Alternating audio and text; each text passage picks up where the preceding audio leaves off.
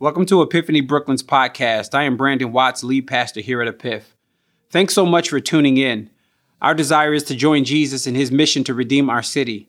May God bless you as you listen and consider subscribing so that you can tune in each week. Grace and peace. Well, this is the day the Lord has made. We ought to rejoice and be glad in it. It's Easter Sunday, y'all. Can we lift up a praise to the one who ransomed us and saved us and cleaned us up and did a work in our life? I am so grateful to serve a king that has power to get up. He is risen. Like that's, you know, the proper response to that is somebody says he is risen. You know what the proper, he is risen indeed. I need you to confirm it back to me. I'm going to say he is risen. I just need you to say he is risen indeed. He has risen. Certainly the grave could not hold our Lord and our Savior down. We celebrate the resurrection of Jesus Christ today. On Friday night, we celebrated the resurrection, the death of Christ on Friday night in our Good Friday service. Shout out to everybody that came to that Good Friday service, and shout out to those of you who participated in that service. That's everybody from our speakers. We are grateful for Yolanda and for Nina and for Warner. Can we thank God for those that gave us the word of God? Had an amazing time. Shout out to the tech team and Ed and everybody. You know, it's not easy to have live stream going every service. And, you know, shout out to the tech team and worship team and those who do sound and light, the stuff that y'all don't really see. The hospitality team. Can we thank God for the hospitality team? You know, we started a little bit late on Friday because it was just a production with so many little moving pieces. And so we started a little bit late. And there was a group of people that were waiting to come in. We closed the door so nobody was able to come in. And I peeked outside, and Jasmine, who was over our hospitality team, was outside playing games with everybody. Everybody was laughing. I was like, man, that's the party's out there, not in here.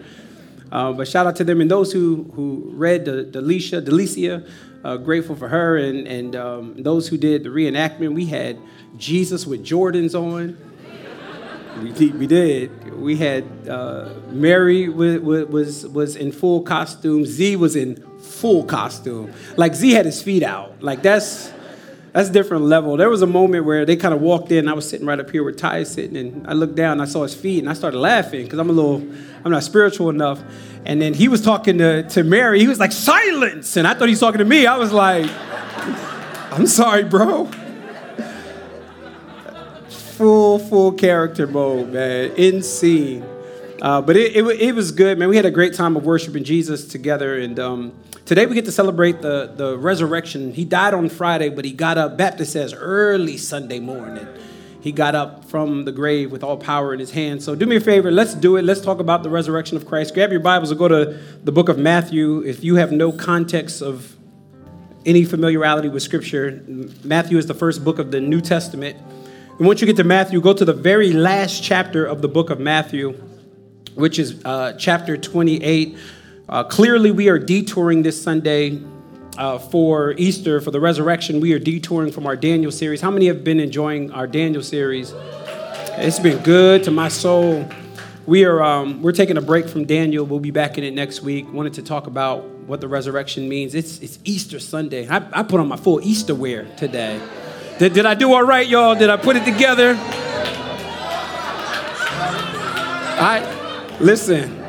I got some inspiration from online. I just was scrolling through some dudes that knew what they was doing. But I grew up in a household that our parents for Easter was a big deal. They dressed us all the way up.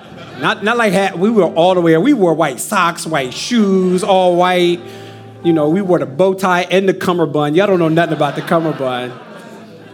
But that's the kind of household I grew up in. So when Ty said, come as you are, I said, and then, last week, I was trying to make, us get more comfortable with understanding we need more salt and pepper saints. We need some older saints in the room. I said, it ain't good for a bunch of 20, 30, and 40-year-olds to be in a room with no guidance, no older folk. And so we were talking about that. And I didn't know if y'all was going to bring grandma or not today.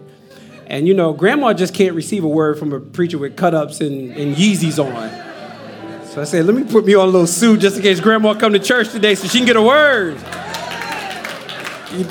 Chris told me, Chris said, when you put that suit on, that means you're going to preach an extra hour. I was like, yeah, you're right. Something charismatic in me starts to stand up. But I'm grateful to be able to worship Jesus with you guys today on Easter Sunday. Shout out to our children's ministry. Your kids are downstairs learning about Jesus. Like, I need a parent to just say amen right there. That your kids are being taken care of, and you are in here free. He who the Son set free is free indeed. All right, let's get to the Word of God. I'm excited about preaching today. I love preaching on Easter Sunday. There's so many angles you can come from as it relates to the resurrection of Christ. But I think I saw something that grabbed my attention earlier this week, and I think it will serve us well. Pick me up in verse 1, Matthew 28. Y'all there? Everybody just say amen. All right, verse 1. Now, after the Sabbath, toward the dawn of the first day of the week, Mary Magdalene and the other Mary, meaning the mother of Jesus, went to see the tomb. And behold, there was a great earthquake, for an angel of the Lord descended from heaven and came and rolled back the stone and sat on it. And his appearance was like lightning, and his clothes were as white as snow. And for fear of him, the guards trembled and became like dead men. But the angel said to the women, "Do not be afraid, for I know that you seek Jesus who was crucified. He is not here." Someone say these words with me. Someone say, "For he is risen." It says, "For he is risen, as he said, come and see the place where he lay. Then go quickly and tell the disciples that he is risen from the dead." Let me lift back up verse number 6. He is not here. He is risen, as he said, come and see the place where he lay. I want to preach today from the topic entitled, Come and See. Would you just look at your neighbor and just say, come and see? Look at somebody else and just say, come and see. Let's look to the Lord before we dig in. Father, we do thank you this morning for an empty tomb. Because the tomb is empty, we are now filled. We are filled with your spirit because you didn't only die for us, but you've proven to us that you have all authority by rising up from the dead. I love Paul's words in Romans chapter 8. If the same spirit that raised Jesus from the dead dwells in us, he who raised Jesus from the dead will quicken our mortal bodies. And so we can have full confidence that we will rise with you because the tomb is empty. And so we thank you, oh God, for conquering death. We thank you for the work that you've done on the cross. And I pray that the word of God today would bear its full weight on us. May Jesus be proclaimed, may he be celebrated, and may he be worshiped, because nobody is worthy of the praise like Jesus. In Jesus' name we pray. Amen. Come and see. Come and see. So I've preached a few Easters now. I kind of know the room. You know, first year of pastoring, I wasn't sure who was in the room, so I didn't know how to, handle Easter. But Easter, I think I got it now. I think I understand the room. Most of the room has trusted in Jesus, and you believe the tomb is empty. I just want to see, show of hands, who believes that the tomb is actually empty? Most of the room. Now, I won't ask you to raise your hand, but I also know that on Easter Sunday, you walk in and there are people that are skeptics, and it's all good. Like, we actually are glad that you are here. We know how hard it is to come into a place of worship and worship a Christ that visibly is not here, and it kind of seems weird. And so I kind of know the room. We're mixed a little bit. Some of you are here because you promised Mom that you would go to church, and Easter Sunday is just that Sunday that you would go to church. Some of you are here because of the girl that you're sitting next to. You trying to know her a little bit better, and she like, yeah, we ain't going no further unless you come to church. So you say, Easter's a Sunday, baby. I'm coming to church, and that's what brought you here. Whatever, we not mad. Some of you have no clue how you got here. You were promised brunch, and then you just showed up to church. Look at your neighbor and just say, got him. We got you in here. Look, bro, you here already. You might as well enjoy yourself because you're here for the next, hour or so. Some of you that are skeptics are looking around the room and you think we're all foolish. You think we're brainwashed. You think we're crazy. You believe that somebody actually got up from the dead. Something is wrong with all of y'all. And so you're looking around the room and going, I just can't wait for this thing to be over because it's just weird. I've learned that people have really begun to pride themselves on being doubters. And I'm not just talking about faith. I'm talking in general. People pride themselves on being skeptics. I don't take nothing at face value. And I wonder if I can press on you for just a little bit. Would you be willing for the next 40 minutes to doubt your doubts. I just wonder if your doubts are the only thing that you've never doubted. And I know you're sitting here going, yeah, but brother preacher, what about you? You ever doubted, your faith? You ever doubted what you believe? I would say absolutely. Not only absolutely, I think my faith gives me room to doubt.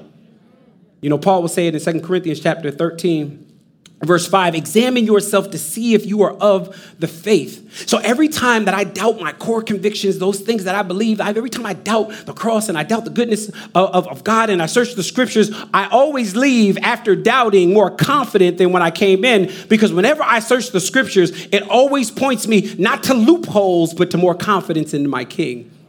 Every time I doubt, I always look back and be like, oh yeah, that tomb is really empty.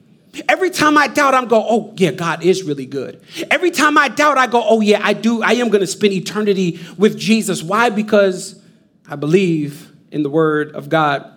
We all have to make a different decision. I believe that those of you who are in the room and you came in and you're skeptical, again, I preach a lot of Easters. I know you're in here. If you came in the room today and you're skeptical, I think you should make a decision today. Because we all have to come to the conclusion at some point of making a decision. And there is no more important decision like whether you believe in the tomb. And what I found out, Z, is that the tomb, there's no middle ground. You either believe it or you don't. There's no place for you to be like, I don't know. Then you don't know. But you can't find that middle ground. You either believe it or you don't. And I think that everybody in this room that doesn't know Jesus, you need to make a decision. We all got those decisions, whether it's political, whether you're going to vote for, Republican Party, Democratic Party, or Kanye. You got to make a decision at some point. Whether you're going, whether you believe, Michael Jordan is the GOAT, or you believe LeBron James is the GOAT. By the way, who y'all got in the room? Michael Jordan or LeBron? How many hands would say Michael Jordan? How many hands would say LeBron? I just got a word from the Lord. Hold on. Lord, I heard you. I feel a prophetic spirit. You know how, Bishop Jake, shh. I feel the spirit. I think I just heard God say, LeBron's the GOAT. Let's keep it moving. I don't care, bro. I got the mic, bro. Oh, y'all done messed me up. Who did that? Ed, go home. What you doing in here? That's messed up. They knew I was going to say that. Doesn't matter what picture they put up. I heard from the Lord. And y'all going, here, I knew he was a daggone, I knew he was a lying prophet. You all have to make a decision at some point. And I would say that your political leanings or your athletic preferences really isn't the decision that you need to make. That doesn't matter. That doesn't change anything. What you believe about the tomb changes everything. What you believe about the tomb impacts every aspect of your life. And so I would just ask you for the next 40 minutes, would you do me a favor and just wrestle a little bit? You already here, bro. Sis, you already here. We friendly, we loving. We just ask that you would doubt your doubts today. And so we come to a passage where we get let in on the angel's statement. Now, many times when people are preaching about the resurrection of Christ, they deal with so many aspects. You can deal with, the road to Emmaus in Luke 24. You can deal with, the eyes of through the Marys. You can deal with the doubting disciples. There's so many aspects that you can deal with as it relates to the resurrection. Today, I want to deal with the angel's statement. Not just the statement that the angel makes, but I think the angel gives us real clarity on this thing called the empty tomb. Now, let's be clear. I just want to give some context. The Bible says that Mary Magdalene and Mary, the mother of Jesus, both run to the tomb on Sunday morning. And when they get there, the tomb is empty. They did not go there thinking the tomb would be empty. They got there fully expecting that a body would be there. How do I know this? Because if you connect not just this passage, but Mark 16:1, Mark 16 says that when they got there, they had spices. Why do you have spices? Because they thought a body was there. What were they coming to do to finish the embalming process? They were coming to anoint the body of Jesus. They were coming to prepare the body of Jesus. And so they get there expecting, because they have a handful of spices, they get there and Jesus is not there. They're confused. They're worried. They're concerned. But then the angel says something beautiful. Verse 5 and verse 6, do not be afraid, for I know who you are looking for, Jesus Christ who was crucified. He is not here, for he is risen, just as he said, come and see. So for the next few minutes, I just want to discuss and dissect 4 aspects of what the angel said. 4. In fact, they're going to pop up on the screen. Number 1, the resurrection should produce fearless Christians. Number 2, from the angel's words, the resurrection proves that Jesus has power. Number 3, the resurrection validates the words of Jesus. And finally, number 4, he invites us all to come and see. If you are taking notes, this is a good place to take notes. The resurrection should produce fearless Christians. The resurrection should prove that Jesus has power. The resurrection validates all of the words of Jesus. And he invites us all to come and see. Let's deal with the first one. Y'all good? We'll deal with the first one. The resurrection should produce fearless Christians. Look at verse number 5. It says, but the angel said to the women, do not be afraid. The angel begins to calm the fears of these women. And of course, he's doing so because, of his appearance. And whenever an angel showed up in scripture, in fact, I want you to do that devotional this week. Look at every passage that an angel showed up. Whenever an angel showed up, humans were met with fear, trembling fear. Do you know that the Bible just said that the guards saw the angel and dropped like dead men? So these women see the presence of this angel, and the Bible says that the angel has an appearance of all white and white clothes and was white as snow. And, it was like lightning and the guards were all shaken up. And so, of course, the angel is trying to calm these women down, which is so interesting to me that the men drop like dead men because the one inside the tomb is alive and he's supposed to be dead. And the ones on the outside of the tomb are supposed to be alive, and God dropped them like dead men. It shows the massive nature of our God, because whenever you search the scriptures and see angels and you see humans in fear of angels, do you know that angels are in fear of the Lord? Isaiah chapter 6 says it best. It says that there are these angels and they fly around. They have 6 wings, and 2 of them they cover their feet because nothing unclean can be in the presence of our God. With 2 of them they cover their face because no one can look at the presence of God. And with the other 2, they're the first ones that just have a hook. They don't have a lot of words to their song. They just go, holy, holy, holy is the Lord God Almighty. Don't miss this. Humans are afraid of angels. Angels bow before our God. And so the Bible says that this angel appears and an earthquake shakes, and the angel comes and he sits down on top of the stone and he begins to calm their fears. He says, do not fear. But more broader than his appearance, I want us to understand that if the tomb is empty, we have nothing in life to fear. Don't just take this and say, oh, you know what? He's talking about his appearance. Let's broaden it just a little bit. He's talking about if the tomb is empty, everything in life, nothing you have to fear. So the empty tomb should produce courage.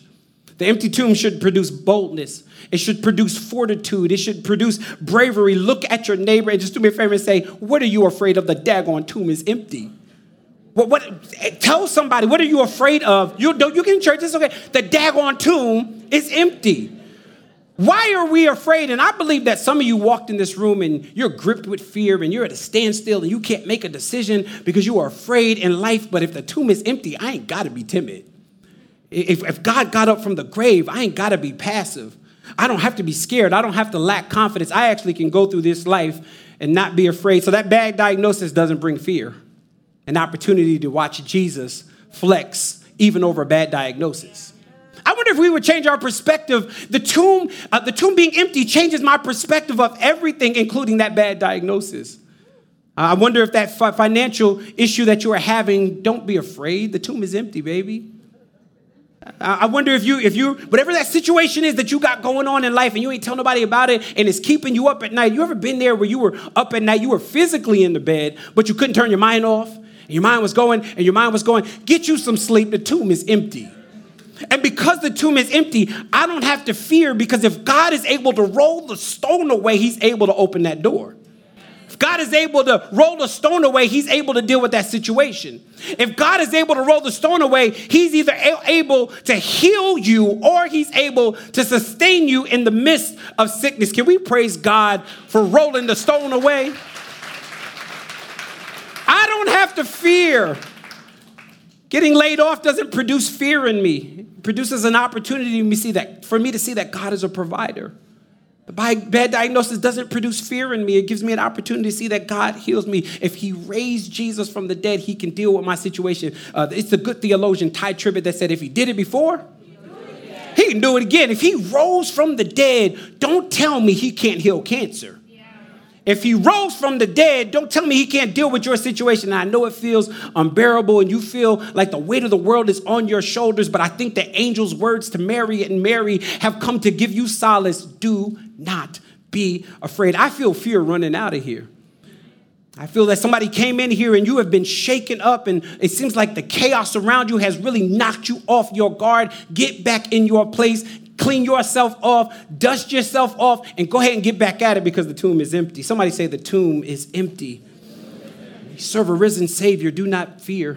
You serve a risen Savior. Don't be wimpy. You serve a risen Savior. Don't be weak in your faith. If anything, it should bolden you. So point number one, the angel calms their fears. The resurrection should produce fearless Christians.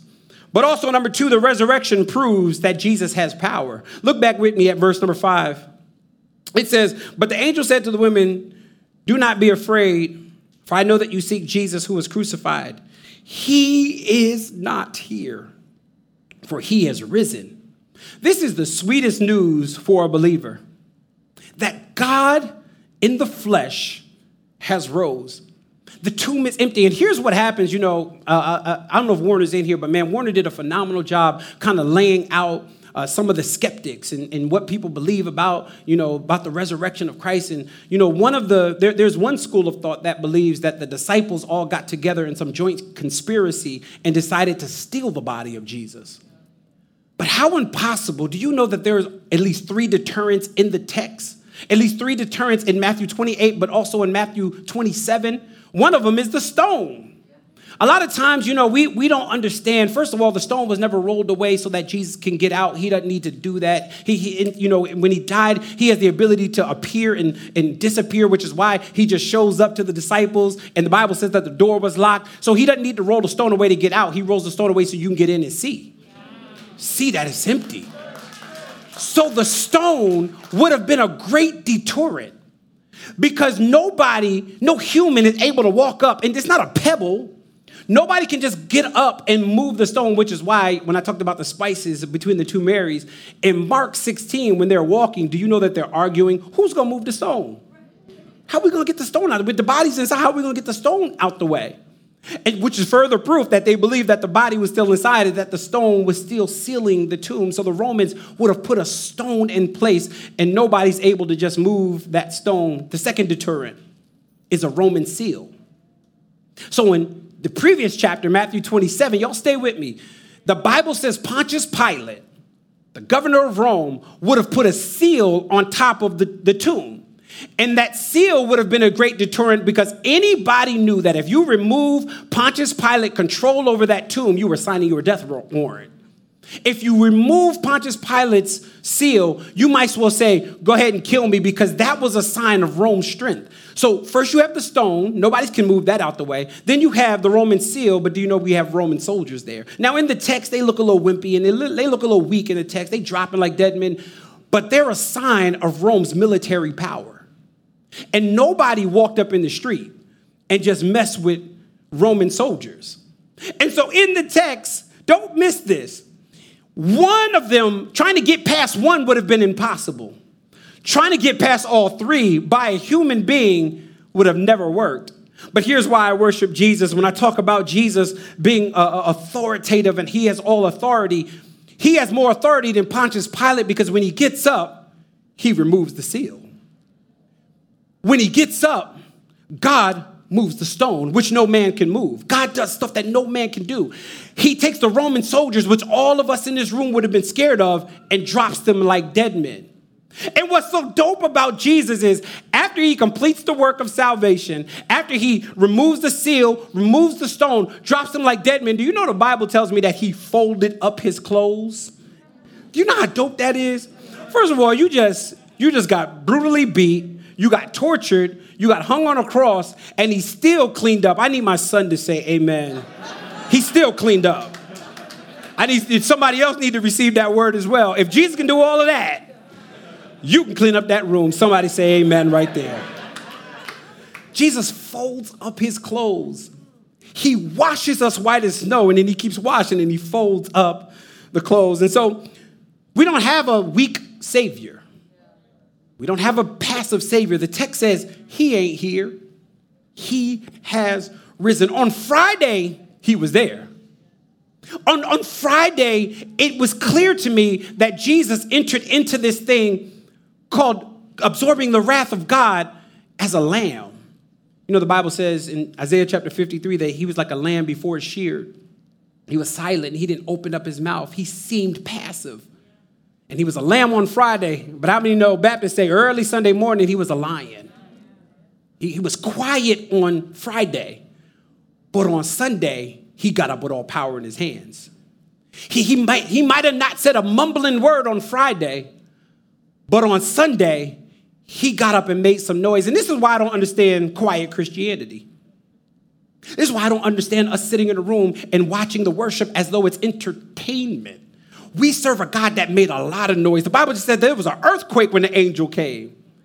The Bible says that the veil was torn in two when Jesus died. We serve a massive God that has all power. In fact, the end of this chapter, he's going to talk to his disciples before he ascends into heaven. Do you know what he says? He says, all authority has been given to me in heaven and on earth. If Jesus has all authority, once again, why are we afraid? What are we afraid of if Jesus is like, yo, I got all authority? And so I don't know what you came in here with and how weak you feel, but what you don't have strength for, Jesus is strong enough for. What stone is in your life, Jesus can roll it away. What you are anxious about, Jesus has power over it. That hardship that you're dealing with, Jesus has authority over it. This is why we should not fear. Point number one, the resurrection should produce fearless Christians. Point number two, the resurrection proves that Jesus has power. He's not here. He is risen. Point number three, the resurrection validates the very words of Jesus. Y'all still rocking with me? Watch what verse 6 says. It validates what Jesus said. He is not here, for he is risen, as he said. The greatest miracle of the resurrection is not just that Jesus rose. The greatest miracle of the resurrection is that he rose and he said he would. That's what messes me up about our Savior. It's not that just that he died and then rose in 3 days, but that he died and rose and he said he was going to do it. And if he said he was going to do it, by the way, do you know 6 times in the book of Matthew, he predicted that he would rise? 6 times. And so when the women get there, he calms their fears. He said, he's not here. He is risen. But then he wants to help them to understand and be convinced. And you know what he says? Look at the words of your Savior. He already said he would do this. And so if Jesus said he would do it, and then he did it, can we agree that affirms everything else he said? I got to work here. If Jesus said that he would rise, and then, if Jesus said he would rise and he didn't rise, can we agree we don't have to trust anything else he says? But if he did rise, I trust every single word that Jesus says. Let me broaden it. I don't just trust every word that Jesus says, but if the tomb is empty, I trust all of the word.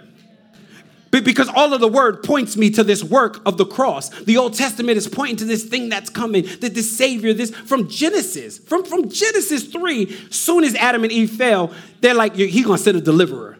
He's going to send one that's going to redeem you and restore things back the way they were. And so the Old Testament is waiting for this Messiah, this Messiah, this Messiah. 400 years of so-called silence, and a man eating bugs and honey is standing, and he looks and he sees on the bank of the Jordan River, and he says, behold, the Lamb of God takes away the sins of the world. The Gospels then show me the life of Jesus. After Jesus dies, you know, the rest of the New Testament points me back to this work of the cross. And so in other words, all of the Bible finds its fulfillment in this person and this work of Jesus Christ. And so in other words, if the tomb is empty, I believe everything in the Bible. Every part of it. Anybody that trusts in the Word of God, that the Word of God is trustworthy, that is true, that it's reliable.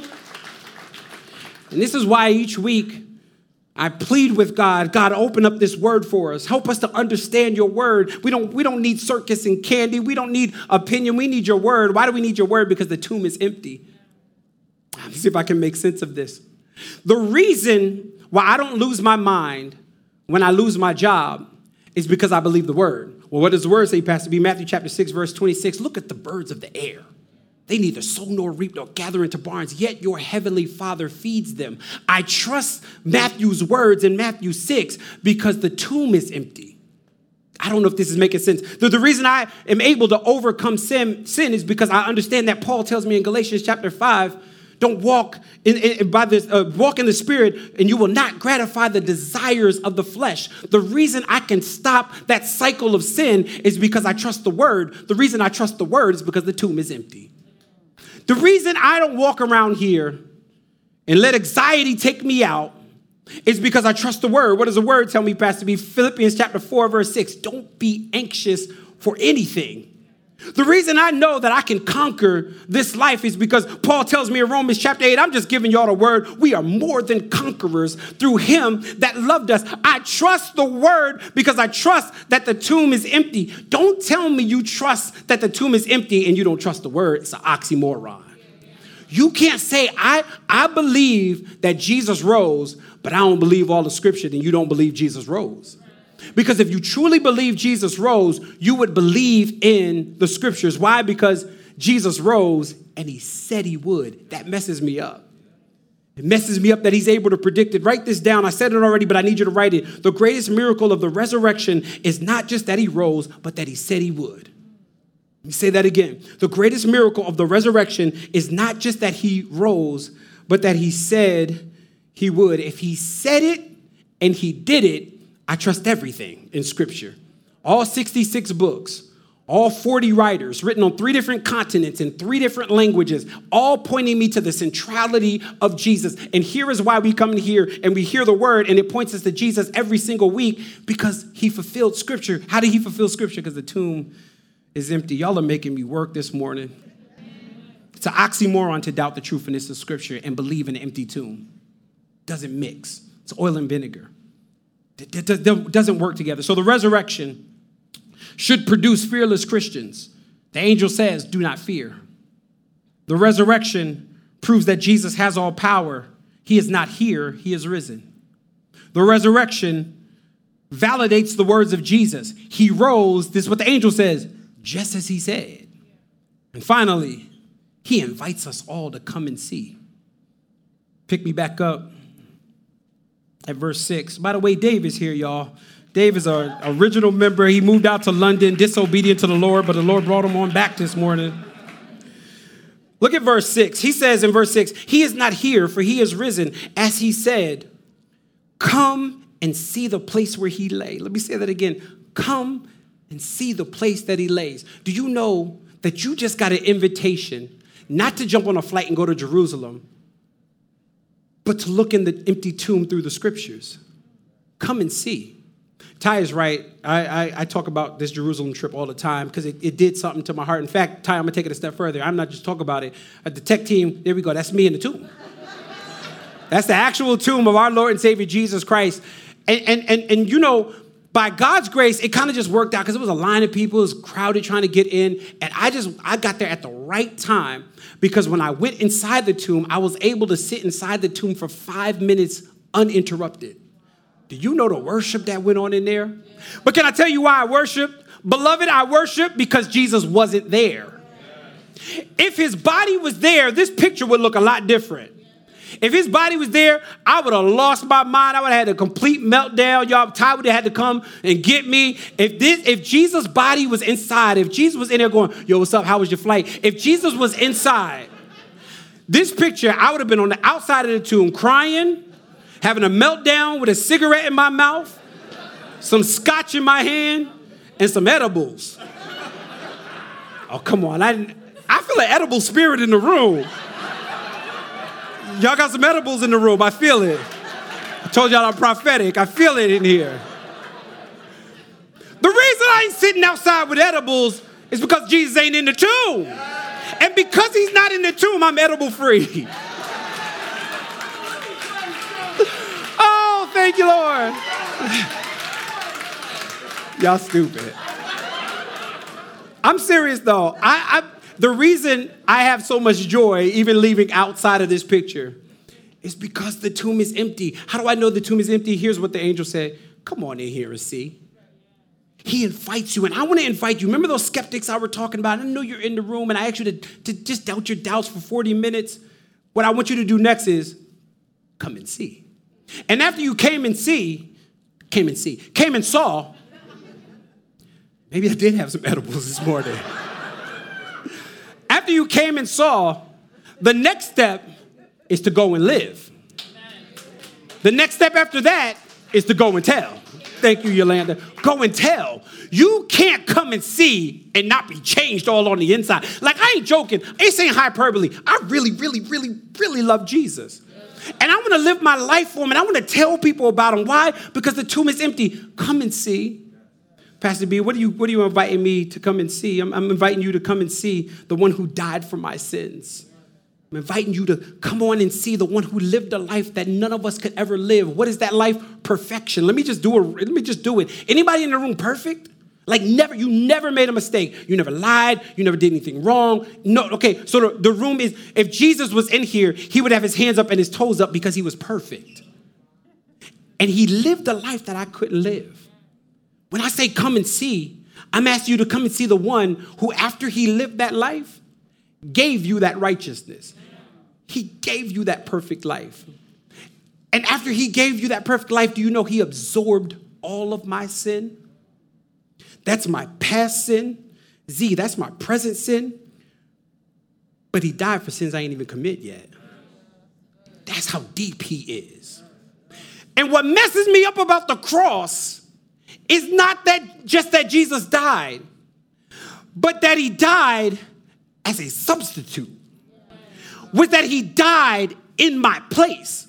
In other words, I should have been on the cross. But the reason I'm not on the cross is because Jesus has already taken care of the work for me called salvation.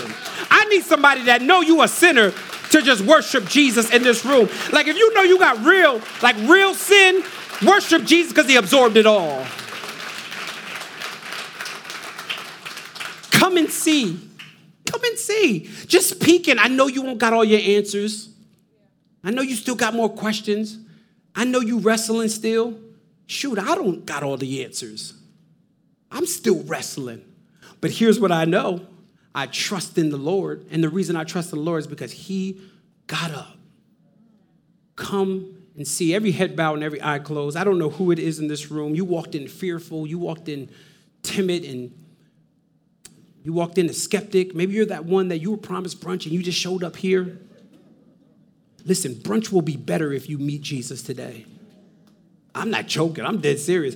Jesus makes everything sweeter. And I'm going to pray for somebody today.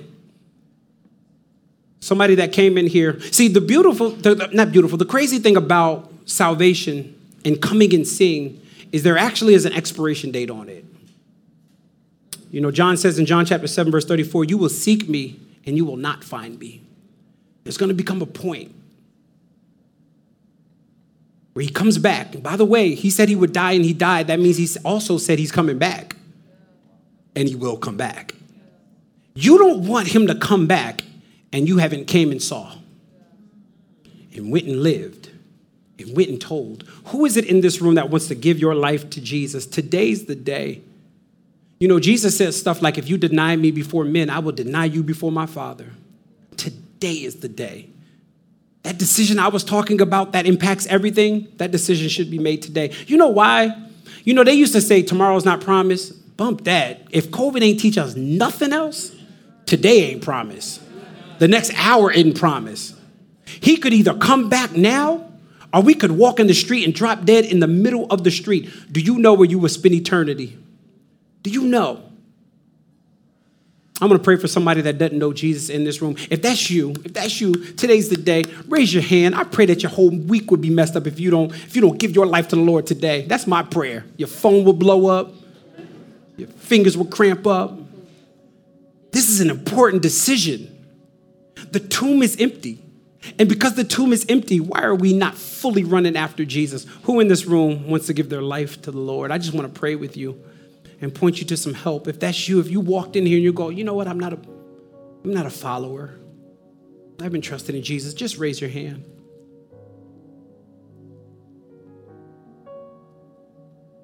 The next group I want to pray for is people that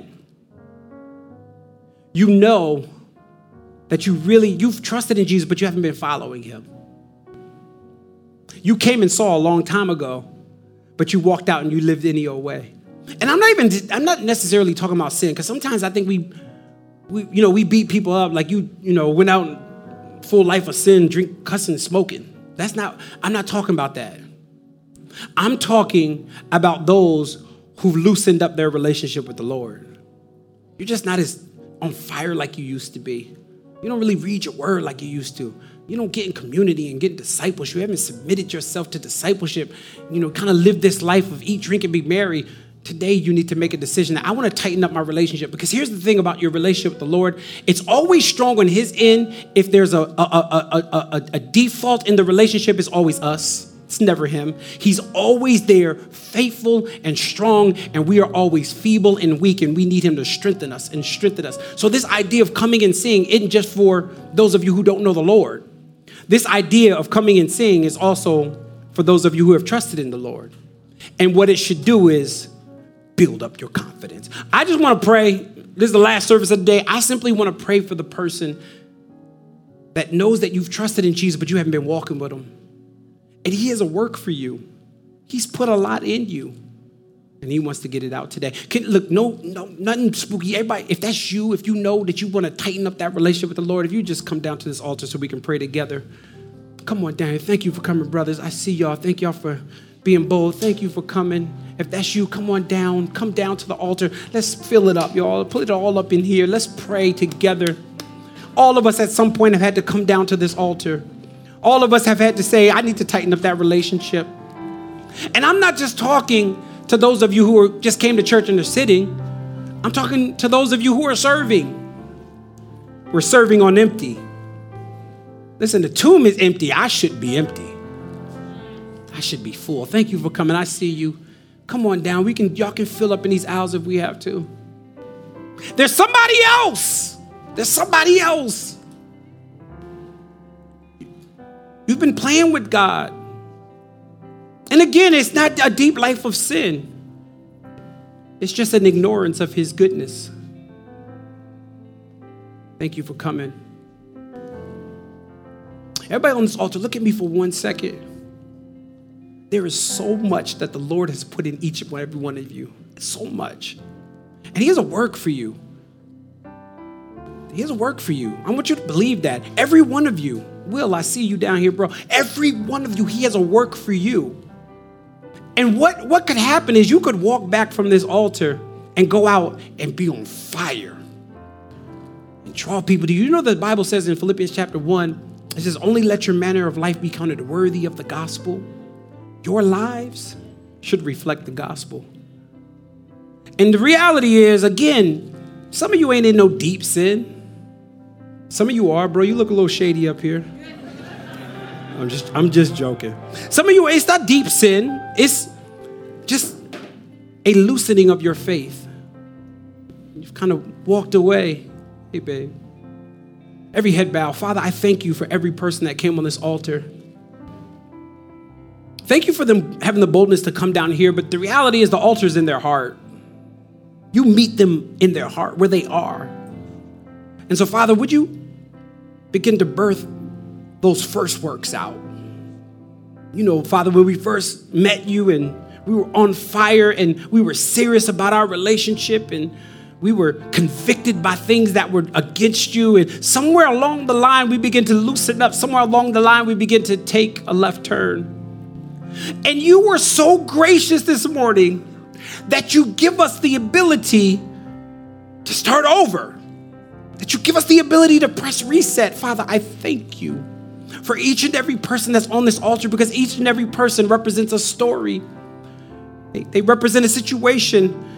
Each and every person on this altar dwells in different spheres of life. And so, Father, I pray that the fire that you would birth in them wouldn't just be inside the church, but we'd see them on fire at work and around their friends and around their family members and the places they live and the streets that they live, the places they dwell. Father, do a work in their lives. And so, Father, they may have came down and said, I need to tighten up our relationship with you. But Father, on your end, you're going, it's tight on my end. I'm glad you're back.